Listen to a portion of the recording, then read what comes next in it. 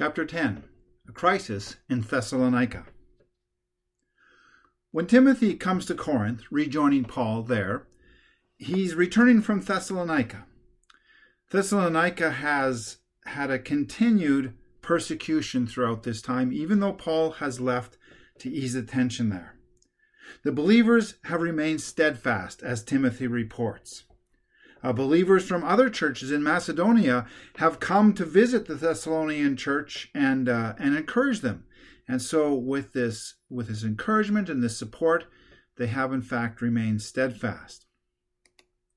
This picture here is believed to be one of the meeting places that the persecuted church, the early first century persecuted church in Thessalonica, was meeting. Of course, they wouldn't have had electric lights and these type of benches and stuff, but this is still believed to be an ancient meeting place of the persecuted church there in that area. Despite their strength under persecution, there are some things that are causing troubles, a bit of a crisis in the Thessalonian church. One of those things is that a number of people have returned to a looser lifestyle of fornication and just kind of they're just trying to blend in with the rest of society so that they're not so obviously part of the church and so that they can avoid some of the harsher persecutions. And in addition to that, some of the believers have died. We don't know if they've died from sickness or from persecution, but some of them have died. And being just a very young church, the believers in Thessalonica have questions about what happens to believers when they die.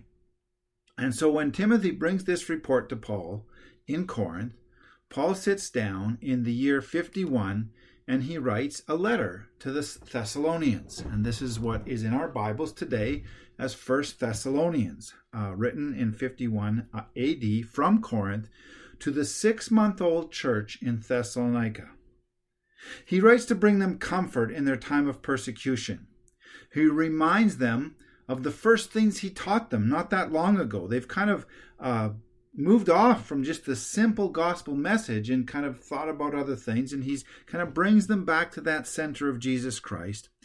And he answers their questions about what happens to believers after they die. In this letter, he also anticipates that the Judaizers of the circumcision party will at some point arrive in Thessalonica. And so he writes a few things to combat that teaching that he anticipates will come, even though it doesn't seem to have arrived there yet. And so, having written this letter, he sends Silas and Timothy from Corinth back to Thessalonica to deliver the letter. And just keep in mind as we go through each of these letters what I said about letters in the first century. Silas and Timothy would have been schooled in how to expound and expand on each of the points in the letter, and their teaching would have been seen and received as coming with the authority of Paul, because he had taught these men exactly what he meant and what was to be taught there. So then during this time, Paul continues in the synagogues in Corinth, teaching and trying to persuade people from the Old Testament that Jesus is the fulfillment of the promises. And eventually the Corinthian Jews kick him out of the synagogues. And in this case, he does something we don't see him doing anywhere else, and that is he shakes the dust off his feet as he leaves the synagogue. And he says he's not going to go to the synagogues anymore. It breaks his heart, as we see in the book of Romans later on, that the Jews have rejected the gospel of Jesus Christ. It was for them and then for the world, but they continually, time and again, city by city, throw Paul out and cause the trouble. And so he changes his perspective. He changes his strategy. Going forward, he's going to focus on the Gentiles. He's going to leave the Jews to their own thing, and he's going to leave the synagogues, and he's going to preach the gospel among the Gentiles. And interestingly enough, even in Corinth, as Paul makes this shift, things go very well. He focuses on the Gentiles. The mission goes better. The church grows and is strengthened. And even Cyprius, the synagogue ruler, and his household are converted and join the church. So it seems that even his ability to reach the Jews goes better when he stops focusing on the Jews. And so from this time forward, in the book of Acts, we see this shift in the ministry of Paul. He's made a decision that going to the synagogues causes too much trouble. Paul stays in Corinth for at least 18 months, which is a long time for him. God has promised to protect him there. The ministry goes very well, and Corinth becomes a vibrant community of God's people expressing the kingdom of Jesus Christ in that area and in that town. While he's still in Corinth, the spring of 52, Paul receives word back from Thessalonica, and it turns out that the believers have misunderstood some of what he wrote. And so they've understood that the Lord is returning so soon that there's no point of even working or trying to make a living. And so some of them, and particularly those women who have prominence in the city, have quit their jobs, quit their activities, and they've just kind of become, I think the best translation is, busybodies in the church, just stirring up trouble. And so at this time, still in Corinth, Paul writes his second letter to the Thessalonians. Again, he seeks to comfort them in their persecution. He corrects the teaching on the day of the Lord that was misunderstood from his first letter. And he corrects those who have quit their jobs and become busybodies in the church.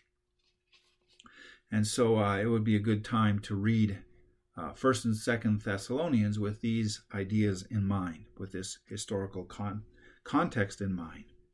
Sometime around the end of his time in Corinth, the money that he had received from Philippi runs out, and Paul returns to working with Priscilla and Aquila to make his living. He absolutely refuses to accept support from the local church because he wants to send the very clear and strong message that the gospel of Jesus Christ is free. It doesn't cost anything. And so in the summer of 53, Paul leaves Corinth. We're going to continue the journey now. He leaves Corinth and sails to Ephesus. He brings with him Aquila and Priscilla. What has happened in Corinth is there's been a trial. Some of the Jewish leaders have managed to bring Paul to trial in Corinth, claiming that he's promoting an illegal religion. The governor in Corinth says it's an internal matter between the Jews, and he throws the case out of court. He won't hear it. Paul stays a little longer, but he sails to Ephesus. Aquila and Priscilla have become obviously good friends, co-workers, both in the tent making, but also in the gospel, and they come with him to Ephesus. Paul preaches briefly in Ephesus and stays for a little bit, but then he sails on to Caesarea in his return trip to Jerusalem, and leaves Aquila and Priscilla in Ephesus to continue the work. He trusts them to start and plant the church there in his absence. As Paul returns to Palestine, he leaves Silas in his hometown in Jerusalem. Timothy travels back to Lystra, and Paul goes back to his home base in Antioch.